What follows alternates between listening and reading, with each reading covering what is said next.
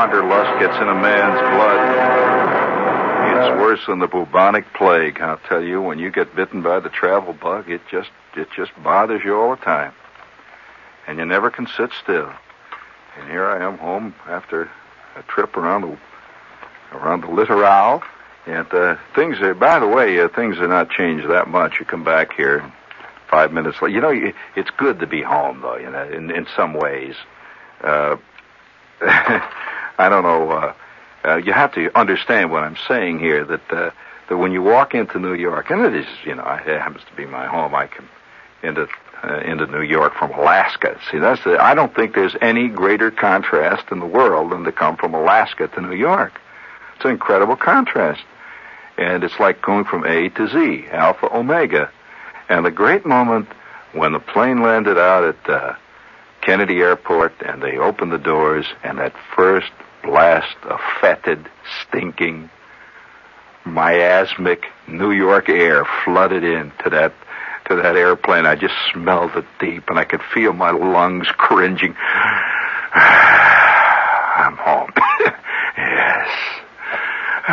God. And then I walked out, and of course, at that point, I plunged immediately back into the typical New York scene instantly. It was almost like it was staged. I walked through the terminal, to quote the guy that was carrying the junk. I walked through the terminal, and I got on the outside there, and there were 428,000 people trying to get cabs, and hitting each other with umbrellas, and the yelling and hollering. And there's a big sign that floated over have you seen it out there at Kennedy? There's a big sign that floats out over one of the main passenger terminals, and it says, "Welcome to Fun City." And somebody has stolen the N off the Fun City. Oh, typical. I take the deep breath. And tonight, since it is, Saturday night, everybody's got the itch. And it's almost the last weekend of summer. And the people, already you can see it in the eye. The fall syndrome is setting in. People have already given up on the summer. Loused it up again. It didn't go. They never got to the beach. All the groovy stuff that you were dreaming you were going to do last spring, you didn't do. And now you're saying, all right, back to the thing here. Well, all right, back to the thing. And I'd like to make a brief public service moment here, a brief little salute to a fellow citizen of ours in this great 20th century world. Would you please, Matt, give me a little of that drum music there, the second one, I think, the little horns and honk. No, not the mood one. Give me the first one. Yeah, a little salute music. Yeah, that's it. Very good. That's a good salute. Hooray for Big Joe Roundy of Twin Falls. Ho, ho, ho, ho, ho. He has done it for all of us. Thank you, Matt. Reset that. I'm going to use that. I'm going to salute Big Joe Roundy of Twin Falls, Idaho, who I would never have heard of except for the fact that he really flipped his cork and did it for all of us. Big Joe Roundy, a temper tantrum over a frustrated motorist attempt to arouse an Orvoda service, that's apparently out there in the west someplace, to arouse a service station operator at 5:30 a.m. Sunday, ended with Joe Roundy of Twin Falls, Idaho, landing in the Humboldt County Jail. Roundy, in his rage, not only smashed windows at Gene Sullivan's gas station, but sideswiped a parked station wagon on the lot before he was finally subdued and held for sheriff's deputies. He just arrived there, and that big sign says open 24 hours a day, and they weren't. And he flipped his cork. He wound up throwing rocks through the window and blowing the place up. Well, now, I understand Joe's feelings very much, because Joe represents something that all of us have felt from time to time, the great discrepancy between the commercial and real life. The fantastic gulf that exists between what you're led to expect. How many times have you seen those beautiful commercials for gas stations? You know, it goes doo, doo, doo, doo, doo, doo, doo, doo. Yes, it's a great place to visit, but please don't try to live here. I know it's groovy and you want to live here, but don't try because we got business to carry on. Doo, doo, doo. And you see this idyllic gas station with the sun hanging over it and palm trees. And then there's the other kind, too. There's the other one where the guy pulls in. Have you seen that one where the kid and this chick pull into the gas station? And he says to the guy, give me 50 cents for the regular, please. You've seen that when the guy walks around. He says, oh, of course, sir, of course. 50 cents for the regular? Coming right up. And then he opens up the thing and he starts to squirt the gas in. And then he runs around the front and he's got rags and hoses and he starts to clean the guy's winch. And the kid says, oh, come on, please. You don't have to do that. Only about. He says, no, sir. Sir. Yes, sir. Would you care if I cleaned off the back window too, sir? And he rushes around. The girl's sitting there. She says, he's really going all out for us. And the announcer says, yes, he goes all out for everybody who comes in the service station. He is selling Whoopie 8 with the new Dyno Platformate special secret ingredient, which will give you over 200 miles to gallon with that car of yours. And he sells service. Bump, ba-dum, bump. How long has it been, friend, since you had a guy voluntarily clean your windshield? How long has it been, friends, since you have driven into a gas station and the guy has leaped out with a springy step and a clean uniform, and a bow tie. And they always have a square jaw like Smiling Jack. I'm usually being waited on by a group of toads that seem to be covered with a sort of a black bluish stubble and who spit tobacco juice in my car every time I open the door. But and have you suspected though that somewhere off in the middle distance there is that ultimate gas station, the one they show in the commercial? You know, with a beautiful. Have you seen the one where the beautiful girl comes out and she's wearing this cute little uniform? Seen that one? And she's got a little hat on sideways. She looks so adorable. And yeah. And I wonder how many people go into that service station. They see that in the commercial. Say, I'm going to go in there and see that girl. And of course, what he gets is two guys that were dropouts from Clifton Junior High School Trade School, and they never learned how to work a chisel or anything. They finally threw them out, and now here they are working in the gas station, and they're playing two-handed rummy all night long. And oh, listen, but that's part of our life. You know, we just know this, and I have a thesis now, which I'm going to propose, and the thesis is that we're so involved in show business, all of us. Every last one of us, that whatever show business is about, I mean, whatever the play, the movie, and today you have to consider, without question, you must consider the commercial as an integral part of show business. Do you agree with me on that, Mac? Oh, absolutely. Many people have got their favorite commercial performers. Every time, and they're nameless. They're just people who show up constantly in the commercials. And you say, oh, there he is again. Watch, he's really cute. The one there with the bald head, watch, and he's going to say something real good. And and they develop fans. In fact, I have a friend who is ubiquitous in the commercials. And he's got a typical commercial face. You know what the commercials look for, friends? They're not I'm talking about the contemporary commercial. A few years ago, everybody in commercials was beautiful, and they had that faceless quality of toothpaste ads. And no matter what they sold, they were beautiful people. But they were blandly beautiful. They were model agency people, the kind of guys that you see. Have you noticed the strange look on the faces of these men that appear in clothing ads? These sleek ads in the New Yorker, full-page ad, and it'll say, Glunk and Schlockmeiler, tailors to the elegant people. And for the man with a mod look. And here are these two guys leaning against the fence. One's got his hand on his hip, and the other's looking kind of vaguely passionate at the second one. And there's a general aura that hangs over the thing of a peculiar kind of apologia. These two guys, here they are, 6'9", and they're spending their lives modeling corduroy jumpers. And per girl that's all right, but a guy who's 6'9", weighs 207 pounds, to spend his life modeling corduroy jumpers for ads in the New Yorker. It develops an apologetic look in the eye, like don't judge me for what I do, friends. Inside is a beautiful soul. And because I have this fantastic, beautiful body, I cannot help it. And it just hangs over it. And so ultimately, we've got to consider the commercial as a part of contemporary showbiz. And this friend of mine, who is one of the big guys in the commercial world, he doesn't even do plays. He used to do plays and stuff, and he used to, even did things in movies. But in the movies, the guys that are kind of funny looking never make it.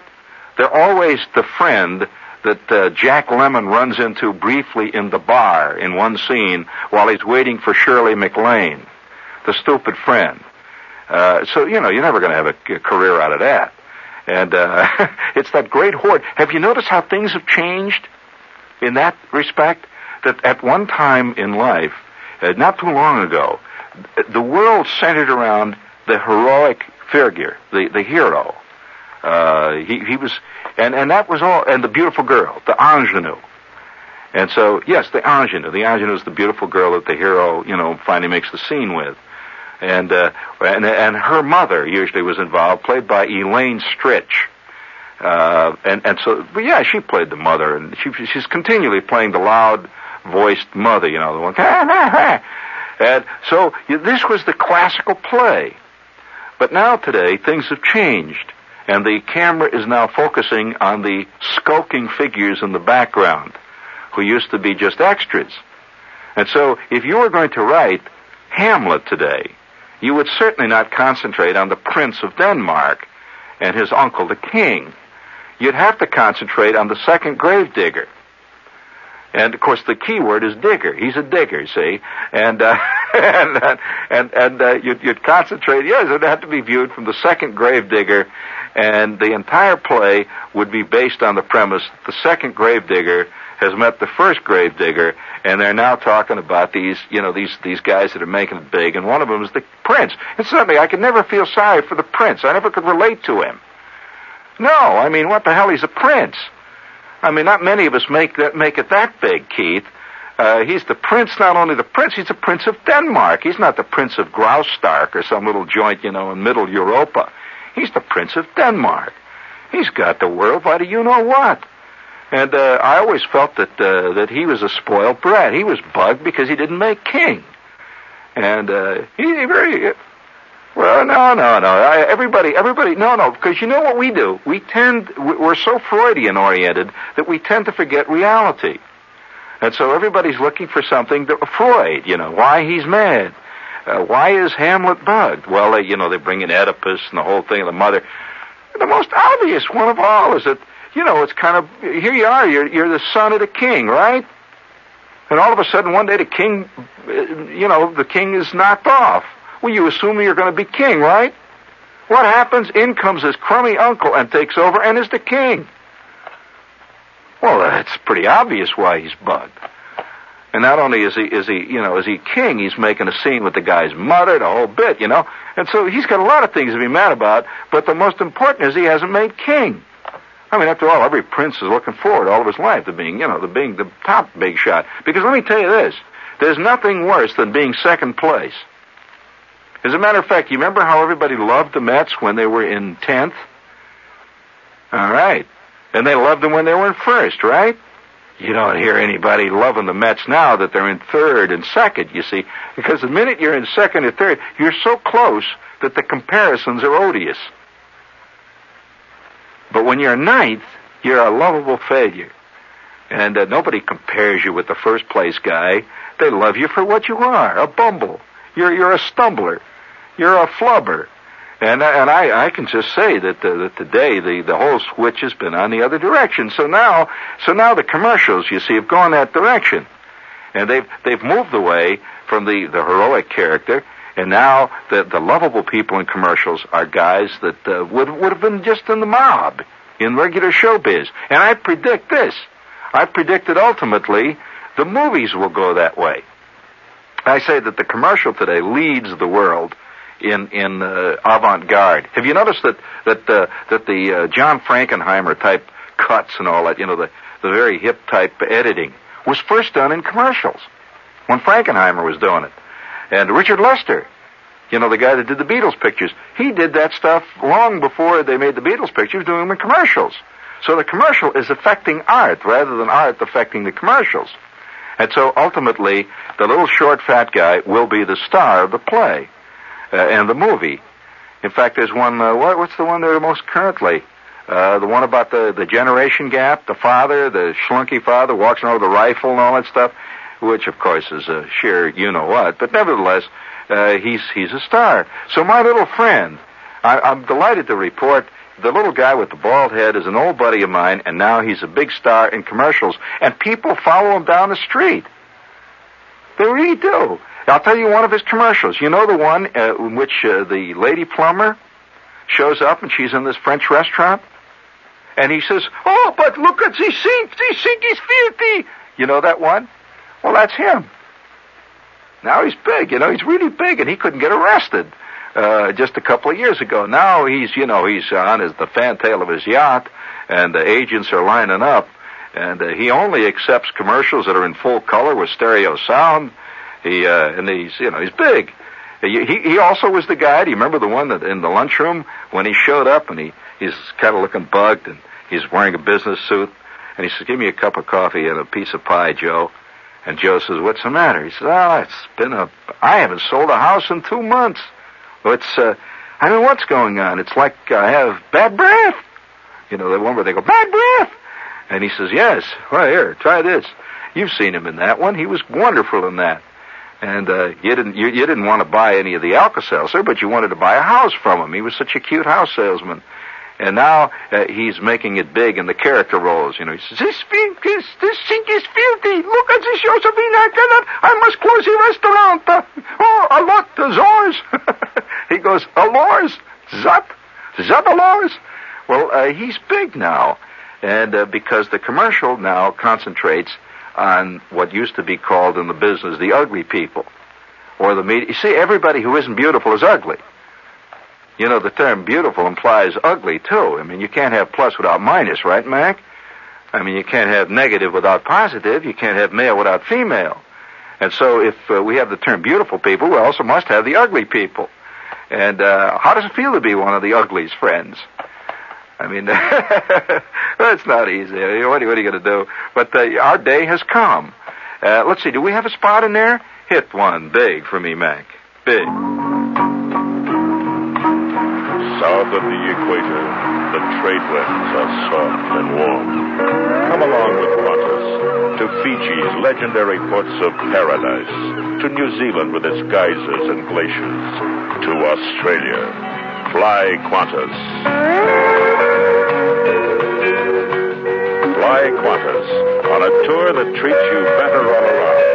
From California, only $995 for 17 South Pacific days and just about everything. The South Pacific. It's all out there, waiting. See your travel agent and fly Qantas. Fly Qantas.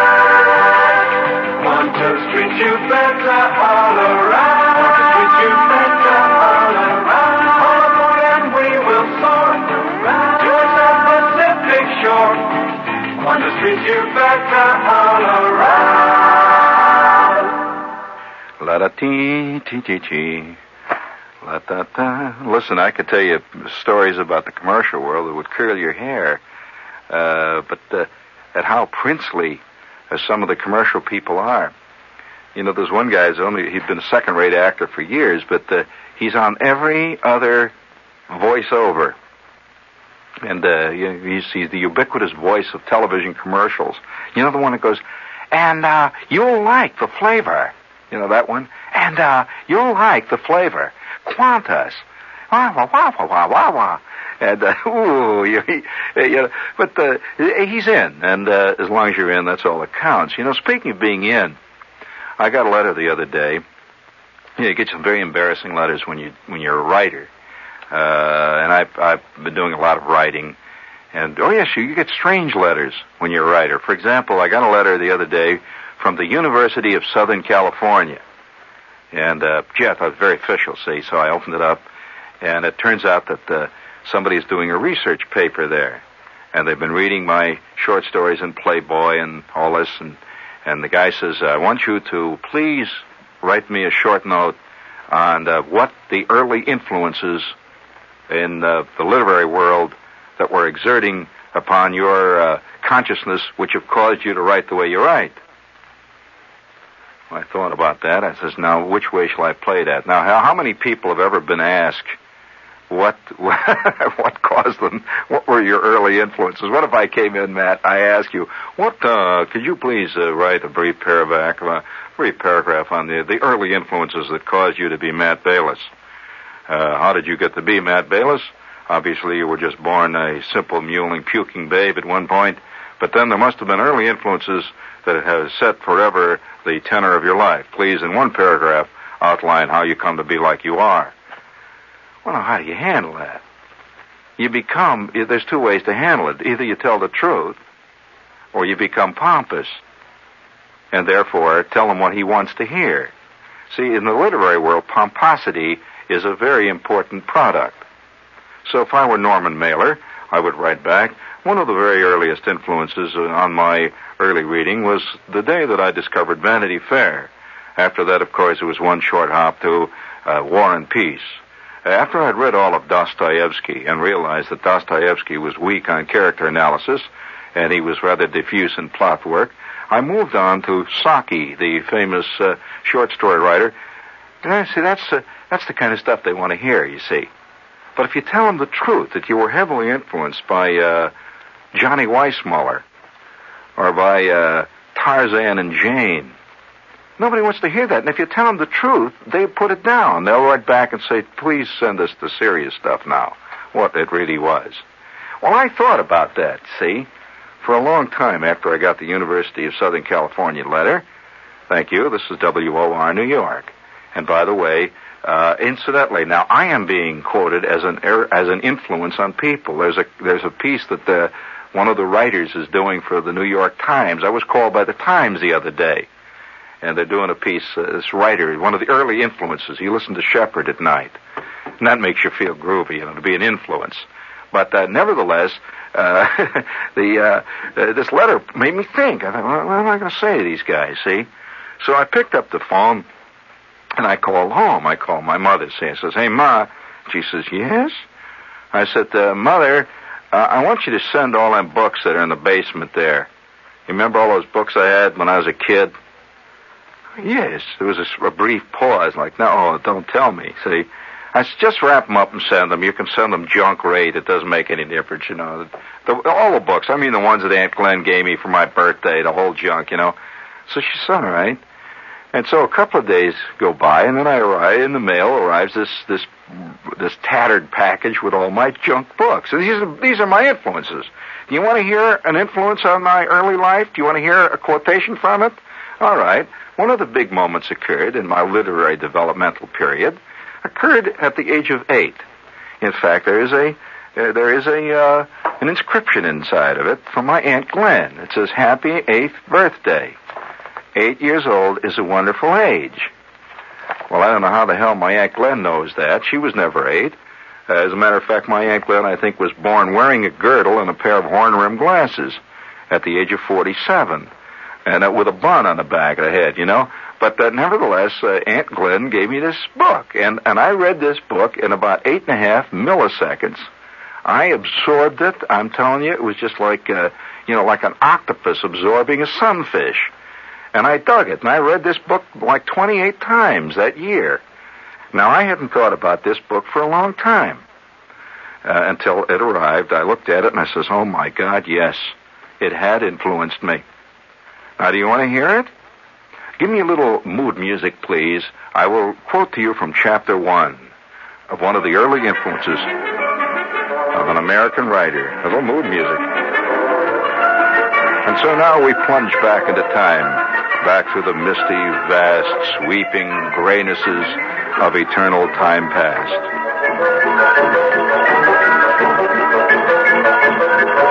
That's not bad, is it?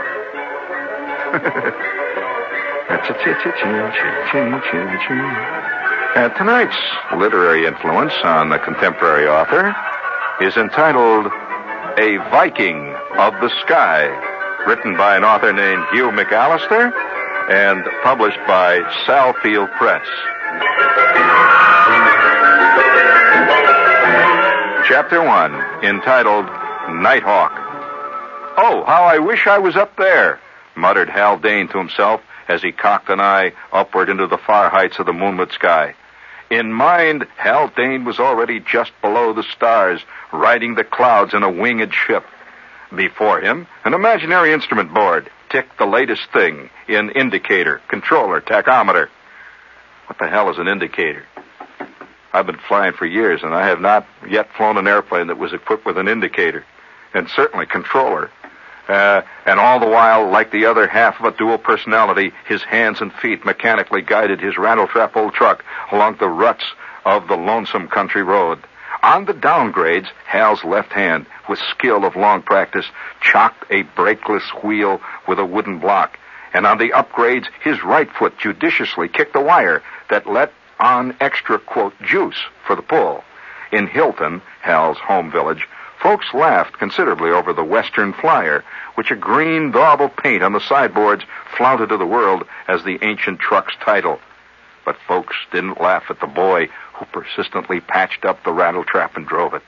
Anyone knew that it took genius of sorts even to hold the contraption to the straight road. For all of its decrepitude, Hal had to hang on to the old truck. It furnished his living, and a living for his mother, and his great-uncle Telemachus, who was, quote, stove up with rheumatiz. The weeks when hauling was brisk, the truck even earned a few strange luxuries, such as Haldane would want: bottles of odd-smelling glue, old wire springs, and bits of metal from Kerrigan's junk pile, and now and then a precious book full of diagrams of aeronautical engines. Usually Hal got a chance to make at least one trip a day hauling garden truck. All right, there's the influence. Now, how do you like that? Now, it was an influence. Now, what did Haldane do in this book? Well, I'll tell you what he did. I'll go on a little further. Let's see. There's a whole thing there about grit. You notice one thing about Haldane would never appear in a book today. It was a kid that was supporting a lot of people. Did you notice that? He was supporting his mother and his brother. He was supporting his uncle. He was driving a truck. No hero in a book would ever do that today. I mean, a kid's book. And one of the big things, of course, in his life, he was a flyer, and he was going to be a flyer. It says Haldane's air-minded brain was seething with spirals and Immelmans and three-point landings. One of the great events of his life, the state air meet at Interboro, had been over for a week, but every flight and entry was still fresh in the boy's mind. He lived them over again.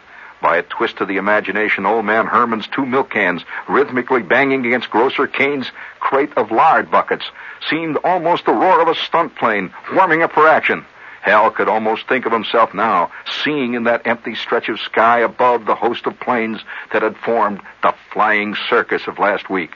There had been Rex Rayner, famous pilot, who stunted upside down. There had been aerial rope swingers and ladder climbers. There had been, great Scott, there had been Ted Jones himself, the great Lone Eagle. All right. Now, I submit to you that this I don't think Mailer would ever admit that he was influenced by anything like this. But I also submit to you that he was. I think all of us, in one way or another, are far more influenced by the stuff we read as kids, that's given to us as kid literature, than anything we read after that. I'm just submitting this to you. And I think that the stories you read in your second-year reader, which hardly any of you can even remember actually reading, formed your attitudes and formed, the real thinking that you actually and this is true of the comics. I think the kid of 8 who's reading the comics is learning more about. I wonder how many kids today think of themselves as Charlie Brown. They see themselves as Charlie Brown. In other words, they're being influenced by Charlie Brown. Incidentally, you notice Charlie Brown's a loser? I wonder how many kids are being trained to be losers, who think of themselves already as losers at the age of 8 because they read Charlie Brown. And, the whole bit of the loser, the mystique of the loser is very important today. Somehow people today relate losing with virtue. Somehow if you're a loser, you're virtuous. And if you're a winner, you're some kind of a fink. That's a good... that's a fascinating juxtaposition, twisting of values. And yet, it's running through much of our literature. The loser is always somehow a beautiful person, merely because he's losing. And it's always implied that if society were better, he would be a winner. In which case, then, society would make movies about what a fink he is. The point being, the minute you're a winner, you're obviously bad news. You're establishment. And so that's running through. And I'm curious how many guys at the age of 46, say 40 years from now, roughly, are going to be laying on some couch. Of course, by that time, they won't have human analysts. There'll be all kinds of computer analyses going on there. And they'll have this analysis X-teen42G will be plugged into his brain. And it'll be stimulating his brain, the various parts of his brain with electrical impulses and setting off trains of remembrance. And of course, they're now approaching the key moment in the electronic analysis. He's laying there on his sack. He's been going there now for 6 months, and this machine is very subtle. Remember that, man. It does not just approach him with like electrolysis shock or anything. Very subtly. Of course, you realize your brain is an electrical instrument, don't you? I mean, it is, They can measure brain waves by various electrical impulses that the brain creates. And on the other hand, the brain translates electrical impulses that it receives. So here's an example. So if you reach out and you touch the desk or you touch a table and your finger touches this thing, well, there's a little tiny, minute electrical impulse that travels rapidly up through the nervous system, up through your arm and through the shoulder, and it goes into the main circuit there, the central switchboard, and it rushes right up through your neck and zap into the brain, and the brain then it takes this little electrical impulse and sends it to the right rectifier. See, it has a lot of diodes and stuff. It sends it to the right rectifier, and it says, translation, finger is touching desk. Desk is cold. Finger touching desk. And then you say, oh, I see, Now, all of this happens on a subconscious level, but it happens. And this is exactly the way your brain works, very roughly paraphrased. Now, if you could have an electrical piece of equipment that you could hook right into the brain, you see, that would transmit electrical impulses exactly of the same type that your finger transmitted, you would think you're touching a desk, even though you're not. You're just laying there, see? And so the man programs it. There'd have to be some kind of a man there. He programs it. And this machine then feeds impulses into your head. And they feed an impulse into the way in the back recesses of your brain. Now, it's the nitty-gritty impulse. What caused you to be this fink? See? Now, they had to approach that very carefully. They mouse-trapped you see. And now they plugged it into the back of your neck, and he's pushed the button that says nitty-gritty impulse. And bam! Little thing goes off in your head. And then that momentary look of beclouded innocence that skitters across the patient's eyes. He gasps. Oh, yes, I see it now. Oh, my God, I see it now. That's called the aha experience. Now, for those of you who have ever had any experience at all in psychology, you know that the aha experience is the great moment of self-discovery. When the person, and he's been led by the hand by the psychiatrist to the point where he makes that discovery. He remembers an incident. He remembers a moment that has caused him forever to hate spinach. Or forever he hates girls now. And he wonders why. Well, they've taken him back to that age at 6 when, at that Valentine party, That terrible thing happened which he has forgotten, but the scar tissue has grown over his brain until finally now he hates all women. And that moment of discovery is called the aha experience. You know that? Oh, yes. I see it now. Here he's laying on the sack, see? Oh, my God, yes. Oh, yes. I remember. My mother was at the store. Yes, I see it now. She was at the store. And I was taking reading. I just learned how to read, and oh, God, I can't stand it. Oh, yes. I was looking at, I see it now, it's a newspaper. And many years ago when I was a kid, there was a cartoon called Peanuts. Peanuts. And there was this kid named Charlie Brown. And one day I was reading this Charlie Brown, and he was on a telephone. Yeah, see, I can't say anymore. No, please don't make me say it. No, wow. And the machine says, go ahead now, it'll be all right. Nobody's going to say anything about it. Go ahead, old man, it's okay. See, it's saying this electronically. It's sending little impulses into your head of reassurance that it's not going to think on you. It's not going to tell the rest of the world what an idiotic crumb you are. No. All right, I'll tell you. Oh, my God, it was terrible. My mother was at the store.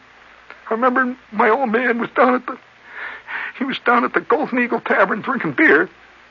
And my kid brother, I don't know where he was. He always got everything, you know. There, easy, it's all right. He got everything. My mother never loved me, my old man didn't love me, my kid brother got everything, and I'll tell you how it came. This is, of course, 40 years from now, of a kid who is now listening to me at this moment and thinking that I'm doing a funny bit, which he thinks is ridiculous. Kid, you better listen, because you're going to have to remember this thing 40 years from now. There was this kid named Charlie Brown. He was in the comics. And he had these friends. There was one called Lucy. Oh, was she bad? Oh, she was so bad. No wonder I hate women. Oh, she was so bad. I'll never forget one time she said this awful thing to Charlie Brown, like, you're stupid, Charlie Brown. And she was talking to me. I was Charlie Brown. You're stupid. And I've never talked to a girl ever since. They all think I'm stupid. There, easy. There, easy. It's going to be all right. Go on, tell us more. Well, Charlie Brown was on the phone. He was on the telephone. And he was talking to his friend named Linus. And he said, Linus, I'm sorry I couldn't get to the party today because I had a cold. My mother wouldn't let me out of the house. And then he said, the next picture, he says, well, this is Charlie Brown. Don't you remember you invited me to the party? Oh. You didn't notice that I wasn't there? Well, I just called to tell you I wasn't. Okay. And then he hung up the phone. They didn't even remember that he wasn't there. They didn't know. They didn't care. And that's what my life has been. I'm Charlie Brown. Charlie Brown. Little more music, please. I'm Charlie Brown.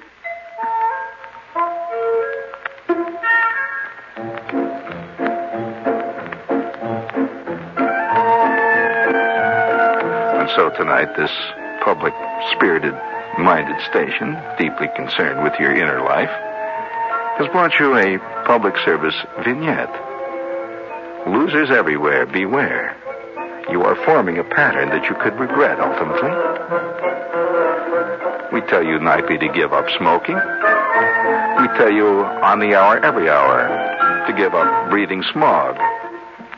We tell you almost to the point of ad nauseum to stop polluting the atmosphere. And tonight we tell you, be careful. You're liable to be a loser all your life. And it's going to be known ultimately to a famous psychiatrist as the Charlie Brown Syndrome, in capital letters. What had Charlie Schultz wrought?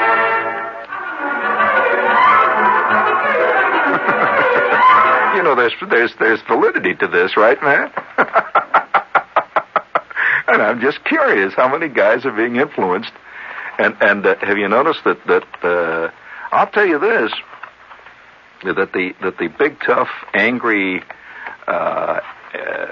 dominating woman is becoming a prevalent theme in most plays, and and it's producing some interesting side effects. And I wonder how many people have ever looked at the Charlie Brown and the Schultz cast of characters as not only creating but adding to that whole thing. Lucy, who's a famous character, of course, you notice how domineering and rotten and completely loudmouthed and totally selfish she is? Well, I suspect that this, beyond all of the, the verbal brouhaha about things like Charlie Brown, this whole business of supposed religiosity in it, which I think is pure glop. This is to talk about pomposity. Beside all that stuff, I think one of the great secrets of the success of the Charlie Brown strip has been that the Charlie Brown strip has catered to the loser, not only catered to the loser, but has made the loser feel that he is basically a superior person. The loser, really, in short, Charlie Brown is the sweet, simple, beautiful person who means no one any harm. He never loses because of, his basic ineptitude. He loses because other people drop fly balls. He loses because, notice that his losing is almost always because of the other people's failure to realize what a beautiful person he is. And I think that one of the reasons that this strip is so successful is because it caters to that feeling of superiority, which is so comforting to many basic losers. Now, they may be losers because of a lot of things. They may be losers because of no talent, which is the most consistent reason why to lose. They may be losers because of, I'd say because possibly bad personality, any one of a dozen things. But the fact is that today we live in a time when losing in itself is a virtue. And now coming close to winning is not. There's only two virtues in our world today. Like everything else, it's polarized. Our world is very polarized. Politics we don't even have to talk about the polarization in politics or in generation, age, one thing or another. But I wonder how many people have ever talked about the win-lose polarization. Now, what is the win-lose polarization? Well, there's only two good states to have.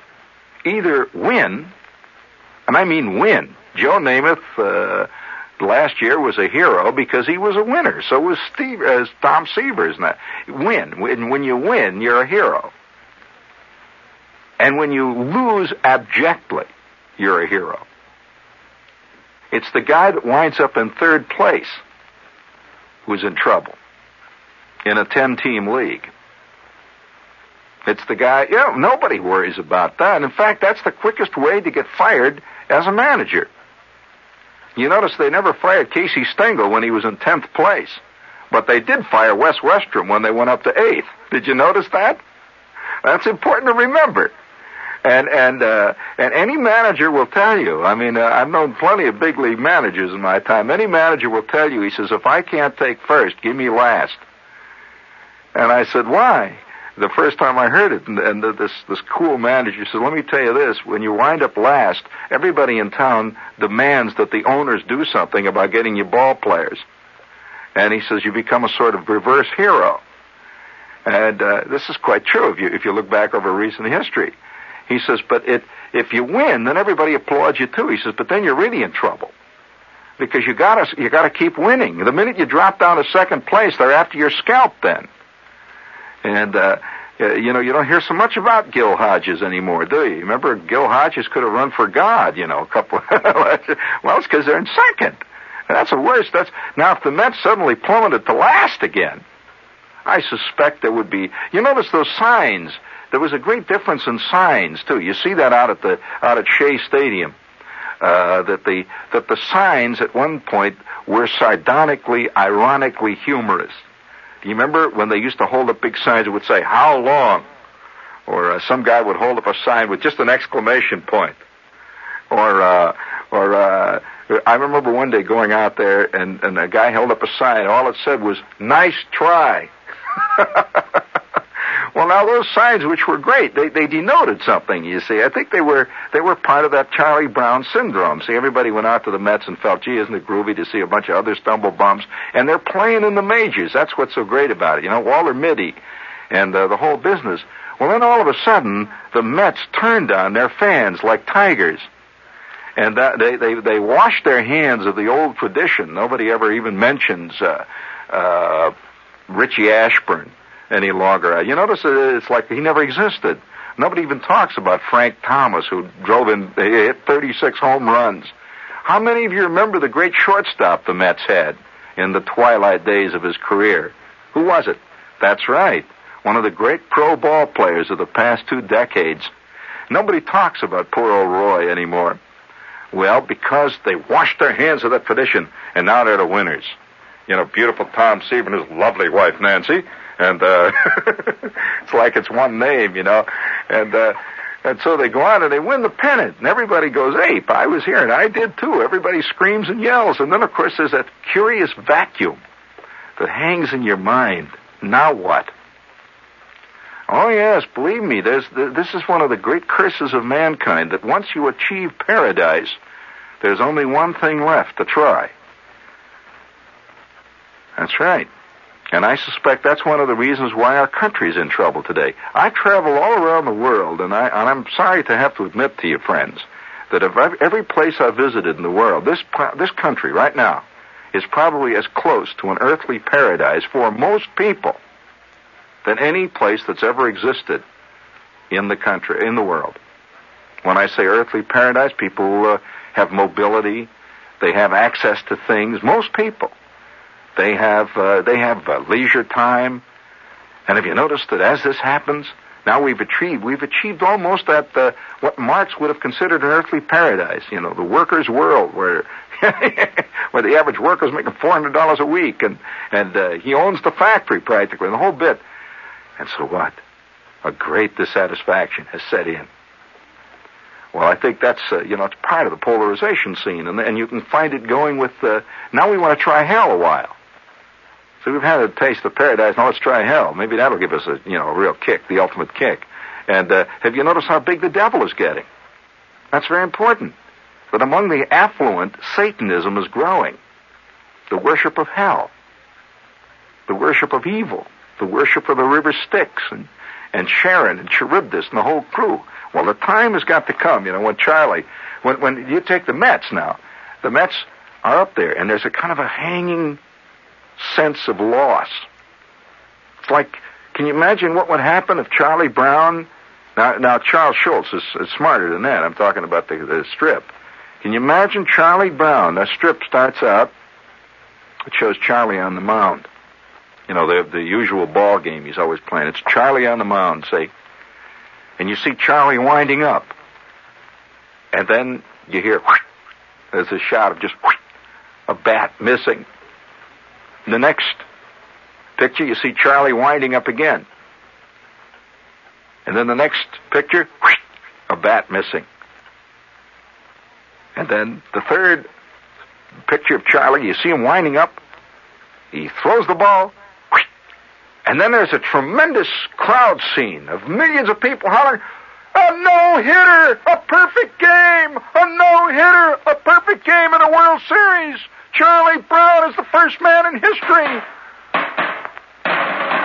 I want to tell you, he would lose at least 97% of his fans in 12 minutes. Because Charlie Brown did something. He really pulled it off. You do not pitch a perfect game in a World Series unless you've got something on the ball, friends. I mean, you better have something more than that slow knuckler you've been throwing up to your Aunt Clara. You better have something going real good. And so, there'd be hundreds of people looking. What's the matter? What happened? He sell out. The Fink sold out. And incidentally, that's part of the loser syndrome. All losers believe they could be winners if they sold out. I submit to you that every loser I've ever met is looking for the place where they're buying. And he hasn't found the tote window yet. Where are they making the offers?